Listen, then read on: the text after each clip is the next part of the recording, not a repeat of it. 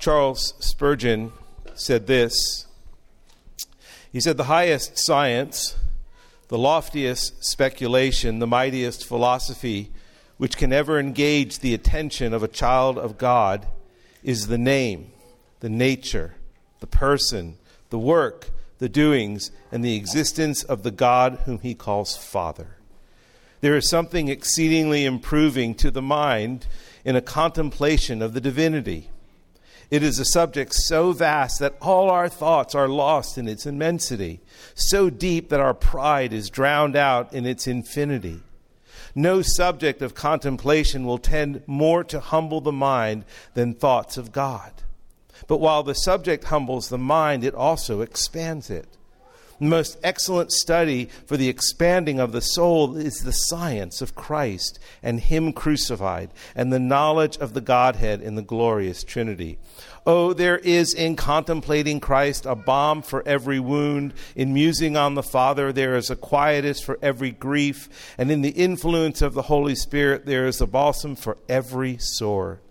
Would you lose your sorrow? Would you drown your cares? Then go plunge yourself in the Godhead's deepest sea. Be lost in its immensity, and you shall come forth as from a couch of rest, refreshed and invigorated. I know nothing which can so comfort the soul, so calm the swelling billows of sorrow and grief, so speak peace to the winds of trial, as a devout musing upon the subject of the Godhead. It is to that subject that I invite you this morning." Spurgeon speaks this before a message. Now, these two parables that we're about to read this morning ask us to do exactly what Spurgeon has asked us to contemplate. They invite us to a deep contemplation and understanding of the immeasurable value of the kingdom of heaven, the joy of knowing Christ, the joy of His benefits, and His gracious offer of salvation to all who are lost. So look with me in Matthew 13, beginning in verse 44. And this is our contemplation of the divine this morning. Jesus is speaking. He is alone with His disciples in a house. He is pulled away from the crowds, and He is now encouraging His disciples. They have been watching for, as we would say, 13 chapters. They've been watching the kingdom of God played out right before their eyes. And now Jesus takes them into a deeper contemplation of the kingdom of heaven. Verse 44, the kingdom of heaven is like treasure hidden in a field, which a man found and covered up. Then in his joy he goes and sells all that he has and buys that field. Again, the kingdom of heaven is like a merchant in search of fine pearls, who on finding one pearl of great value went and sold all that he had and bought it. Father, your word is life to us, for it is you speaking to us. Thank you for speaking to us through this passage this morning. And may our eyes be opened and our ears hear. May we receive from you the truth of what you are saying and submit to the authority of your divine sovereignty. All that you may be glorified. In Jesus' name, amen. So alone with his disciples, Jesus is continuing to talk to them about the kingdom of heaven. He's taking them beyond the defeat of Satan, lepers being cleansed, demons being cast out, and the dead being raised. Now, in these two parables, he shows them even more about the kingdom of heaven, a kingdom of joy that demands everything from those who want it, and he shows them its immeasurable value to those who find it. The relevance of these parables to the disciples is clear, especially in view of their having left everything behind to follow after Christ. Jesus tells them to find the kingdom of heaven is to find the one treasure that surpasses all things in life. These are two stories about treasures. Now, buried treasure and priceless discoveries are the stuff of popular movies and stories, and sometimes even our own dreams. Who here hasn't dreamed about discovering some fortune at a yard sale or an antique shop or someplace like that? Now, the two parables that we're going to read, let's look at the first one, the parable of the treasure, 13:44. The kingdom of heaven is like a treasure hidden in a field, which a man found and covered up. And then in his joy he goes and sells all that he has and buys that field. Now, understand that the practice of hiding valuables in the ground was common in this time. Common because there were no banks or public places to put your money. Most people protected their valuables by hiding them in the ground. If you remember the story of the talents, that men hid it in the ground. Palestine had been a battleground for centuries, so people would take their valuables to protect them, and they would bury them and hide them from invading armies. And over the years, the grounds around Palestine became littered with treasures. Over time, though, landowners would either die, or they would be captured, or they would in some way lose their land or have it just passed on, and the new owner would not be aware of the treasure. So understand, this is not a story. Jesus is not telling this parable. It's not a story about the ethics of finding a treasure and giving it to the landowner. That's not what this story is about. And in fact, in rabbinic law, any valuable found belonged to the finder. Kind of a possession is 9/10 of the law kind of an approach. Finders, keepers. Yeah, that's the approach. If the landowner had known about the treasure, he certainly would have taken it out before he sold the land. If the man finding the treasure had been dishonest, he would have taken out the treasure and not bought the field. So Jesus isn't describing an ethic here. No, he's doing something more. He's going far beyond that. His point is about the treasure. Now, the parable of the pearl in 13:45 and 46, again, the kingdom of heaven is like a merchant in search of fine pearls, who on finding one pearl of great value went and sold all that he had. Here we have a merchant whose job, whose livelihood, whose career is to search for fine pearls. And in these ancient times, pearls were as valuable as diamonds are today. And like those who search for exquisite diamonds, this merchant searches for the one exquisite pearl. And he knows pearls. He's a merchant. He's an expert. And after what appears to be a long search, he discovers one. The one that is worth more than any pearl he has ever seen. And it's not some massive pearl. It's just this one fine, tiny pearl. The one pearl that so far surpasses all the others that he has ever found, that he sells all that he has, every possession he has, to own that one pearl. It is the discovery and search for treasure that makes programs like the Antiques Roadshow so popular. That's what makes them exciting. Some go into an antique store and unexpectedly discover a treasure like the man in our parable, while others spend their time searching for the one valuable item like our merchant. How they find the treasure is not the important point.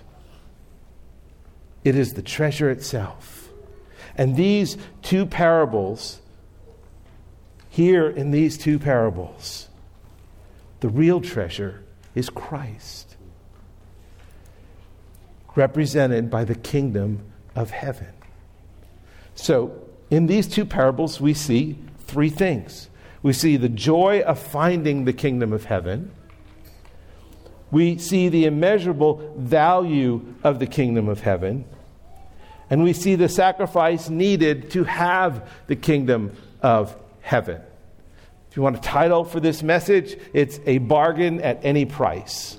That's the title of this message. Now, the joy of finding the kingdom of heaven. A treasure has been discovered. I read a story about an older couple in the United Kingdom who had been visiting a museum. They were visiting the display of Ming Dynasty vases. They were going along, and as this older couple looked at the vases, the husband looks at the wife and says, "We have one just like that. I was going to make a lamp out of it, drill a hole in the bottom. And so they went home. And they brought it back to the museum, and sure enough, it was worth millions that they had. They didn't realize it. They just fell upon it. They discovered it like this man. The man who found the treasure hidden in the field was not looking for it, but when he did, his joy was unmistakable. The joy of finding the kingdom. Think of the joy that this couple experienced, realizing they had this priceless vase sitting in their home, soon to be a lamp with a hole drilled in the bottom of it. But there was joy in this man who was just walking through a field, just discovering that discovery that it was unmistakable in his joy. And so he goes and he sells everything he has for that treasure, a treasure that would literally change his life. It was not necessary now for Jesus to say that the merchant was joyful when he found the pearl of great price. That's just easily assumed. That's something that we can assume. He also found a treasure, a pearl of great price that also changed his life. Now, what is Jesus communicating and teaching to us in these two parables? He's describing the joy found in the gospel. He's describing a treasure beyond comparison of the gospel. And the question is, how do we find or discover the gospel? Do we just stumble upon it, or do we search for it? And the answer is both. But not before there is a work of God, a work of the Spirit in our hearts. Like the man who stumbled across the hidden treasure, some are not looking for Christ. We see a number of those examples in Scripture. Paul in Acts 9 is not looking for Christ. The Philippian jailer in Acts 16 is not looking for Christ. The woman at the well in John 4 is not looking for Christ. They were not looking for him, but he came looking for them, opening their eyes to the immeasurable joy of salvation. The merchant was different. He was seeking a pearl of great value. There are those who we would know that they're seeking meaning, some meaning in life after some understanding of God, but there still needs to be a work of the Spirit and grace in their hearts. I have a friend recently who he's a searcher. He reads philosophy books. He's aware of God, and a number of months back, as he was going through a difficult time, he called me. And he was not a believer. He called me and said, "Hey, can we just get together and talk?" And I said, "Sure." So we met at a local restaurant, and 2 weeks later, he came to faith in Christ. And the immeasurable joy I see, we meet every Thursday now for coffee as I am discipling him, and the joy on his face. And without fail, every week, tears come to his eyes as he talks about what God has done for him. But he's not the only one. We read in Scripture about the Ethiopian eunuch, Zacchaeus, Cornelius, and Nicodemus. When they saw the gospel, it transformed their lives and it brought joy to them. Listen, apart from a work of the Spirit opening their hearts and their eyes to Christ, neither of the men in these parables would see the kingdom and find the joy of the treasure or the pearl of great price. And so it's a work of God that brings about joy, that shows us the kingdom of heaven. The joy and the treasure of the gospel is our salvation. It's a work of grace that Jesus has done in us. And that is why the kingdom is such a treasure of joy. Jesus has met us in our greatest need, atoning for our sin. Atoning for our sin by bearing the punishment we deserve for our sins and our failures. He places us in His kingdom, His family, because we now belong to Him. And now we experience the joy of coming to know Christ. That's it. That's what He's showing His disciples here. There is a treasure they now have in Christ. It is far greater than any treasure they would ever know in their lives. It is the only joy they will ever experience that lasts. And the same is true for you and for me. The kingdom of heaven is an eternal joy because it is Christ Himself, the eternal God. So the first thing we see is joy in finding the kingdom of heaven. Second, the immeasurable value of the kingdom of heaven. I mean, both these men saw its value as so far surpassing anything else that every possession they owned, they sold to obtain what they did not have. Being in God's kingdom, friends, it compares to nothing else. It's an utterly priceless experience and of greater value than anything else we have in our lives. There's nothing in this world that compares to its beauty and its worth, because there is nothing more valuable and glorious than Jesus Christ. And knowing the Savior and all the benefits of His kingdom. A kingdom that is unfading, that is undefiled, that is imperishable, and that's being kept in heaven for you, guarded by God Himself on your behalf. Now, how much do you value the kingdom of heaven? How often do you consider the glory of your salvation? How grateful are you for your salvation? The key to a grateful life is knowing what you have. That's the key to a grateful life. It's knowing what you have. What these men had. They had the treasure. They had the pearl of great price. They sold all. That was the key to their joy and their gratefulness. The value of God's kingdom far exceeds the earthly riches we might have, even when earthly riches will bring us some level or degree of satisfaction. Jesus offers His priceless kingdom to any person, no matter who they are, whether you're poor or rich, exceedingly sinful, you're insignificant, you're famous, or you're unknown. He offers to all. Klyne Snodgrass, in his commentary on the parables, says this: all of life is seeking after value. Sometimes we find value fortuitously, and sometimes with great effort. But often our sense of value is skewed. We need to aim higher. Our relationship with God is the most important part of life. All our other pursuits are trivial by comparison. If the kingdom is present, radical response is needed now.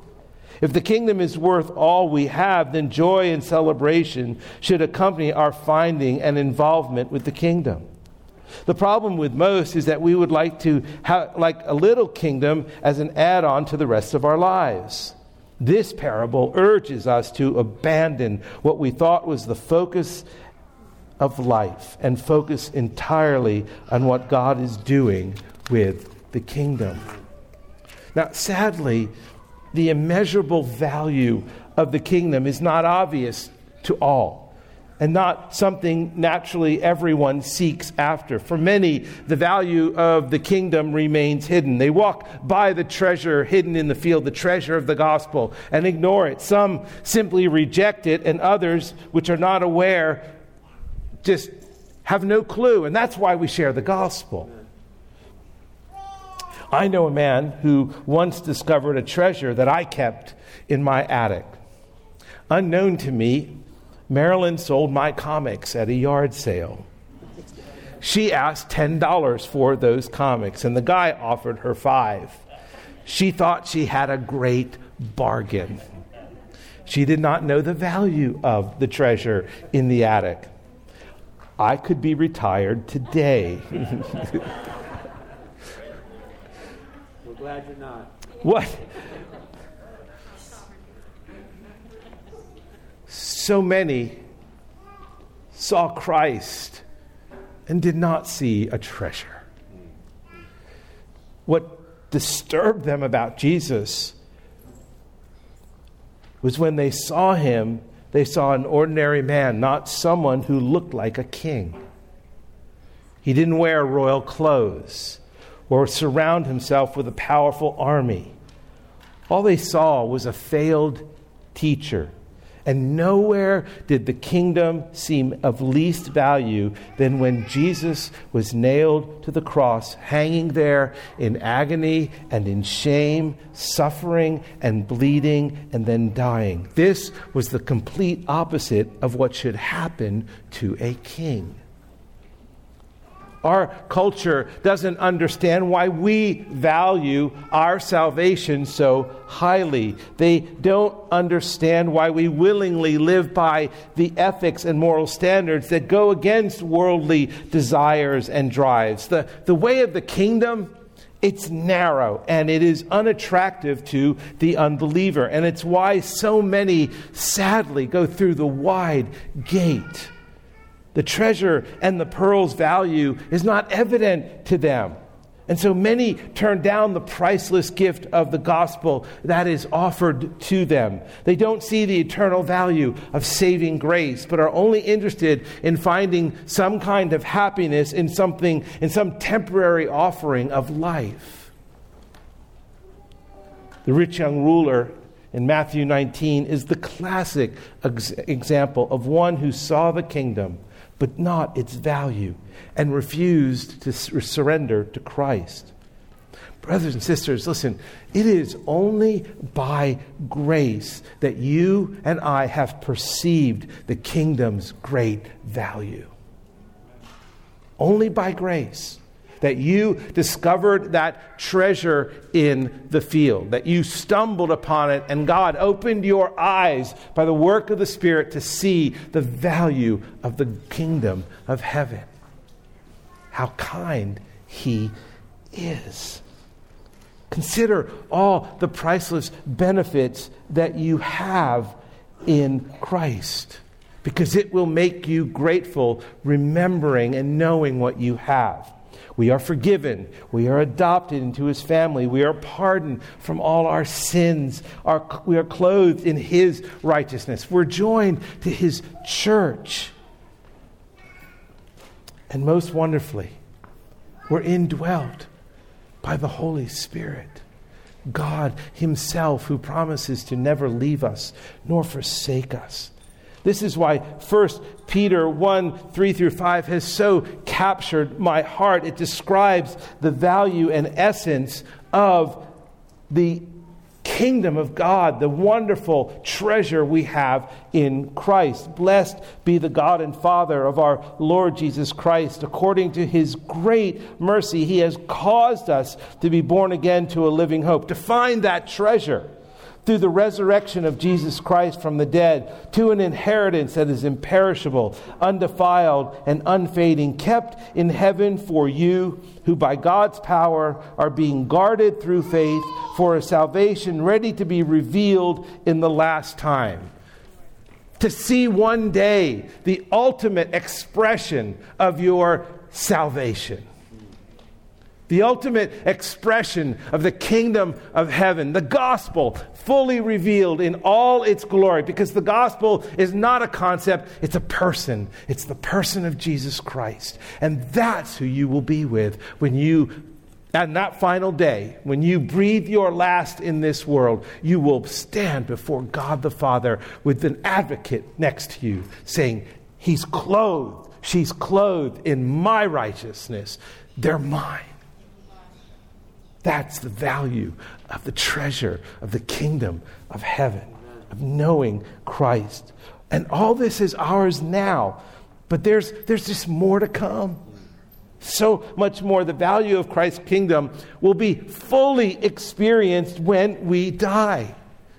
That's worth noting again and again, because what awaits us is Christ's triumph over everything that works against us now. Against our joy, against our happiness, against our peace, against our faith, all the trials and sufferings and disappointments and betrayals and sadness that we face, all of that Christ triumphs over.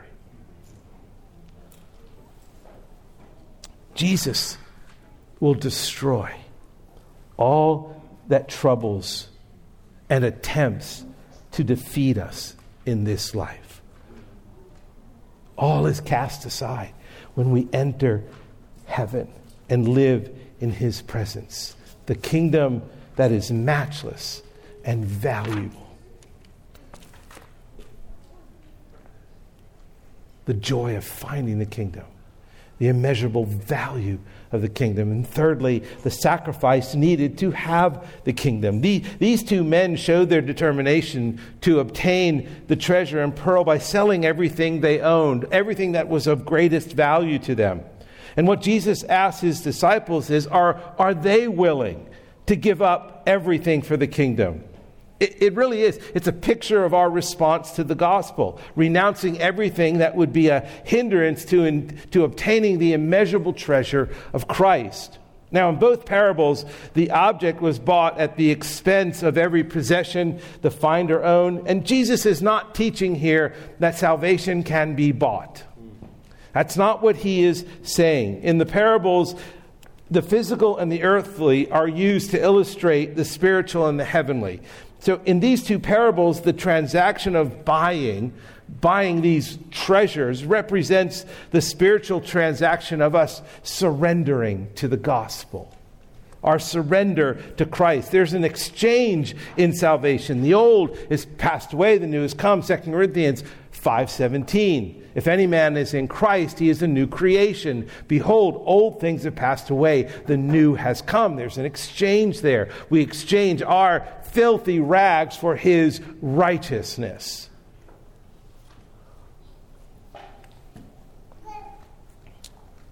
The sinner gives up all the worthless things he or she has freely, all the worthless things they've owned. All the priceless things that God has given to them in Christ they receive. What we give up in no way pays for our salvation. Actually, to the contrary, what we give up is just worthless. Only Christ's payment for our sins purchases our salvation. But the true believer,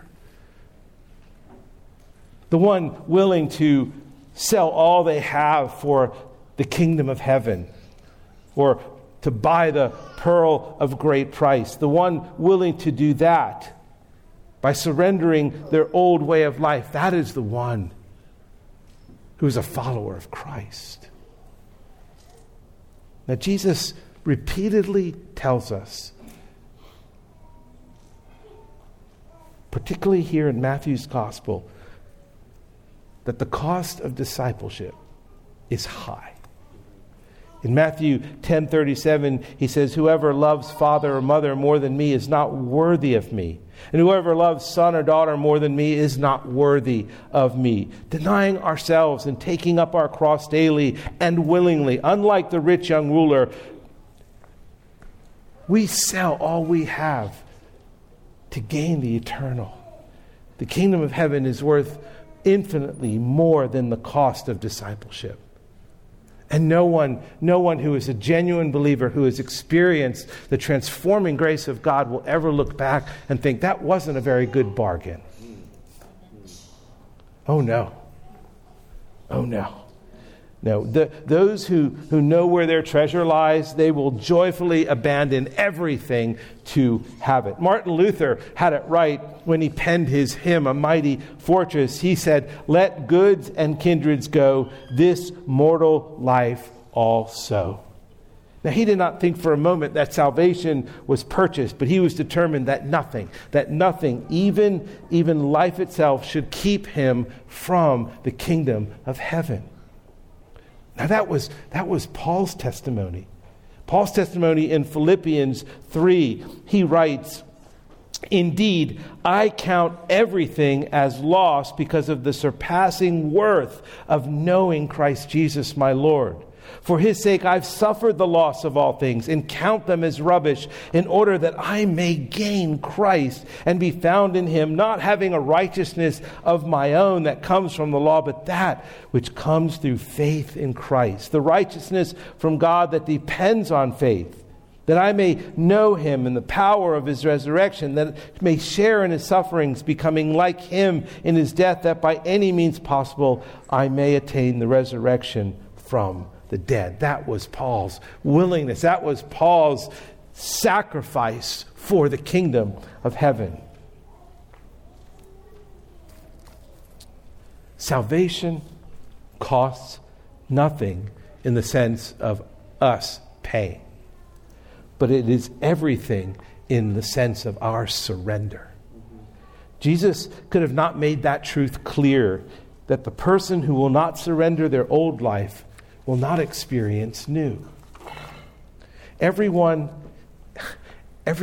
in this life has something they treasure most, that they consider the main object of their affection and their joy and their attention. And Jesus asked whether that treasure is temporal or is it eternal. If it's temporal, it means we've yet to surrender all. So the question is there anything that you haven't surrendered to Christ or his kingdom? Are there any sins or sinful desires that you secretly hold on to? Are there any bitternesses or past hurts that you hang on to, or anger at past betrayals, or just a love of money, or a joy, finding joy in lust, or fears of not being in control of the world rather than the sovereign one, or just a selfishness demanding a life that you think you deserve? The list is on and on. I could go on with a list like that, but the point is, it must be surrendered. And the way to surrender is simple. It is a gospel truth.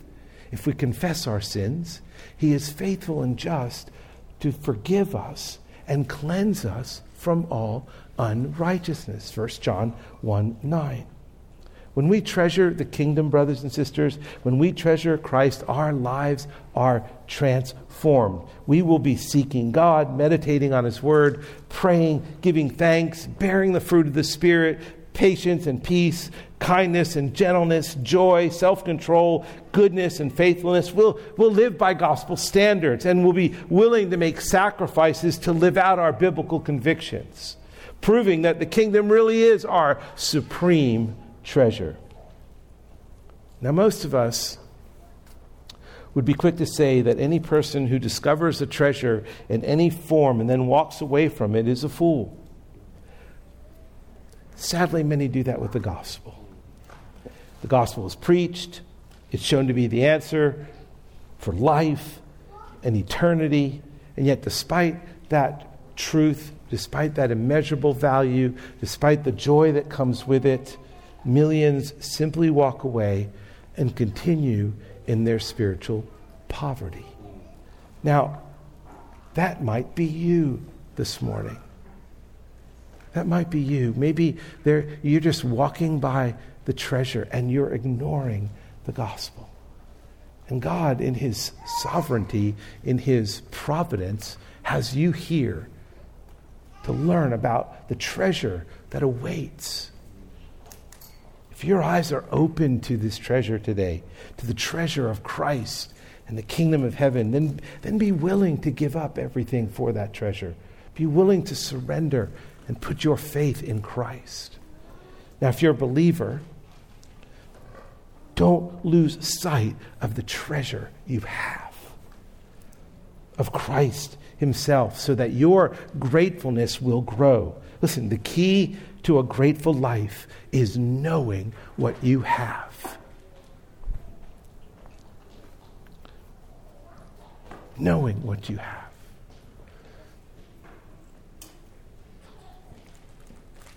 And the Lord has given each one of us. Let's proclaim we're a part of this church. Let's say we are followers of Christ. He's given us so much. What a treasure, brothers and sisters. What a treasure each friend is here to you. What a treasure it is to sing and bring honor and glory to God. What a treasure it is to participate together in the Lord's Supper, which is what we will do in just a moment. John Stott writes that there is a materialism which tethers our hearts to this earth. Now, the Lord's Supper is a sacrament that we participate in each week to help keep us tethered to Christ, to remind us of the treasure we have in being a part of the kingdom and sharing in this life, and being reminded of the life that is to come, being eternally in his presence. So as we, in just a moment, begin to participate in the Lord's Supper, let us be untethered to the world and tethered to Christ. Father, thank you that you have tethered yourself to us, that you have brought us into your kingdom, that you opened our eyes and gave us this great joy of being a follower of your Son, of opening our eyes to the value of the kingdom of heaven, and even giving us the strength and the wisdom to understand what it means to surrender all to you. What a gift that is to each one of us. And Lord, as we are gathered here today, we state as a church, we surrender to you and to your kingdom, that we might live lives for your glory. In Christ's name, amen.